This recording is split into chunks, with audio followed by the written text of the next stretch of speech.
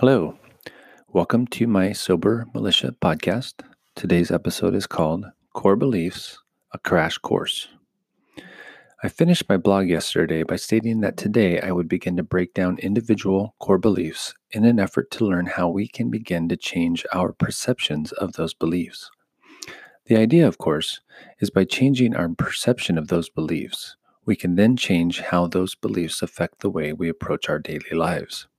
However, as I began writing core belief number 1 this morning, it occurred to me that not everyone is aware of the concept of core beliefs and how they fit into the way we view our lives and the world around us. As I mentioned in yesterday's blog, Perceptions and Core Beliefs, it took me a while to understand the idea of core beliefs and how they affected the way I approached, everything. Through over a year of therapy, I was finally able to access the concept and put it to work in my life. While I have begun to understand how it works and I have been able to implement it in my life, I am far from mastering the unlimited potential present in this revolutionary concept. What is a core belief? A core belief is a principle a person holds, either positive or negative, that ultimately guides the way a person perceives the world around them. Core beliefs are generally formed at an early age through repetitive occurrences of a specific action or event. For example, if a person is repeatedly left by people close to them, over time the person may form a core belief that they are unlovable.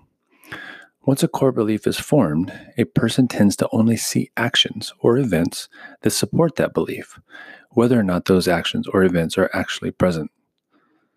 Someone who believes they are unlovable may be surrounded by people who do love them, but they will concentrate on the one person who recently left because that action actively supports the belief that they are, in fact, unlovable. This irrational thinking continues until the core belief is challenged, at which point the person then has the ability to begin to form a new, more positive core belief. The irrational thinking that supports a person's core belief is one of the most interesting aspects of this concept. Speaking from experience, I can say that my ability to find the evidence to support my negative core beliefs was unparalleled. Looking back now, it is difficult to comprehend because I have changed some of my core beliefs, and I can't imagine thinking the things I thought back when I was using alcohol to escape my reality. I will talk about this in a lot more detail as I begin to explore different negative core beliefs we tend to hold, especially as addicts. In the meantime, I'll give you a quick example of a core belief I held for about 7 years that completely altered my ability to do something I loved. I was told by someone close to me that I couldn't write and that I should not be putting my writing out into the world. While this may or may not have been accurate, the fact that it came from someone I loved and trusted affected me to such an extent that I lost all ability to put words to paper for over 7 years. The core belief I formed was, I cannot write. So I didn't write. I believed it, so it was true. Obviously, I have changed that core belief to, I can write. And whether that core belief is accurate or not is irrelevant. I believe it, so it's true. Perception. Core beliefs and perception are closely related because our core beliefs affect the way we perceive the world. As I said earlier, if we believe something to be true, our perception is that it is true regardless of whether we are right or wrong. There is a famous quote by Napoleon Hill that supports this idea. Whatever the mind can conceive and believe, the mind can achieve. I truly believe there's no limit to what we can do when we believe we can do something. Since becoming sober, I have adopted some behaviors along these lines that I will share with you now because when they are actualized, I want to be able to say, see, I told you. The day I quit drinking, I began writing again. Since that day, I have realized that writing is one of my truest passions, and therefore, I now believe that I will write professionally. I believe it, so it is true. Wait and see. Since realizing how tightly correlated core beliefs and perceptions are, I have become somewhat obsessed with these ideas. How could I not? I have personally witnessed how the simple change in the way I perceived something has effectively altered my entire reality of that thing. For example, I once believed that drinking alcohol was one of my favorite and loved activities. I believed it, so it was true. After reading Annie Grace's book, This Naked Mind, I began to see alcohol as a poison and something I no longer want in my life. I believe it, so it is true. I now have no affinity for the thing I once loved. It really is that simple. Now that we have a basic understanding of the concept of core beliefs and perceptions, it's time to truly dive into some of the addict's common core beliefs. These core beliefs effectively keep us from seeing our potential and the potential we have of living an alcohol-free life and a life free from addiction. Remember to comment on these blogs with your thoughts, and feel free to offer some of the core beliefs you have held and struggled with so we can unpack them together. Core belief number 1, I am powerless.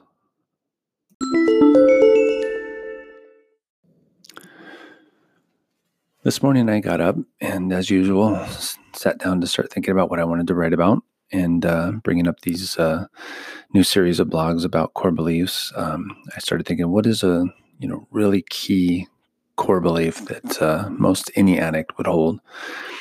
And when I came up with it, I liked it, and I thought, well, this is going to be good. It's also going to be a little controversial, which is fine. That's kind of what we do here, right? But I started writing about it, and then it occurred to me, I'm like, well, how many people really have spent time thinking about this idea? For me, it's been a year and a half of constant, attention to this idea. And so it's something I think about all the time, and it's become very, relevant in my life and what I'm doing. But I figured there might be a lot of people who haven't really been exposed to it as an idea or concept. So I thought, well, before I actually start writing individual core beliefs and unpacking and exploring them, I should do one more blog just kind of talking about what they are, what they mean, what it looks like in our lives. And so that's what I did today. It was meant to be just a simple little recap, or like I said, crash course in the idea of core beliefs and how they affect us. I think that core beliefs and perceptions are very closely related in how we approach the world. Of course, if you hold a core belief, that's something you strongly believe in your life, and your perception of that core belief affects how you then relate to other things that happen around you, whether or not they're actually true. And I think that that's the key there, right? Is how we see things, our perception, how we look at things, ultimately affect everything about how we act in our lives. And for me with alcohol, it was the most blindingly obvious thing I've ever seen. Once I changed that belief about alcohol, it just disappeared, because I used to love it. It used to be one of my favorite things. And so it made it harder to quit, right? It's that idea that, like, giving up something you love, you're going to mourn that thing. And if you're mourning something, that's a difficult time. But when I changed my perception of alcohol and saw it as a poison and something I no longer wanted, then there was no mourning when I stopped drinking it. It just stopped, and I didn't want it anymore. And that was just one of the most amazing things I've ever experienced.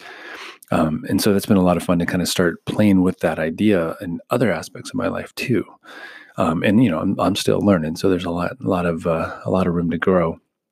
But I mentioned in the blog, one of the things that I've begun to put this into effect for in my life as well, as like goals, and how I see a goal as something that it actually is rather than something I want, and watching how that unfolds before me. So tomorrow we will then begin to unpack these core beliefs and start looking at them one by one, how they can affect the way we see things and how they affect the decisions we may make. So tomorrow I'll do core belief number 1, which is I am powerless. Thanks again for reading my blogs and listening to the podcast. I appreciate you guys. Don't forget to check out my website, xstopwriting.com, and I will talk to you tomorrow. Be well, be safe, be strong, stay sober.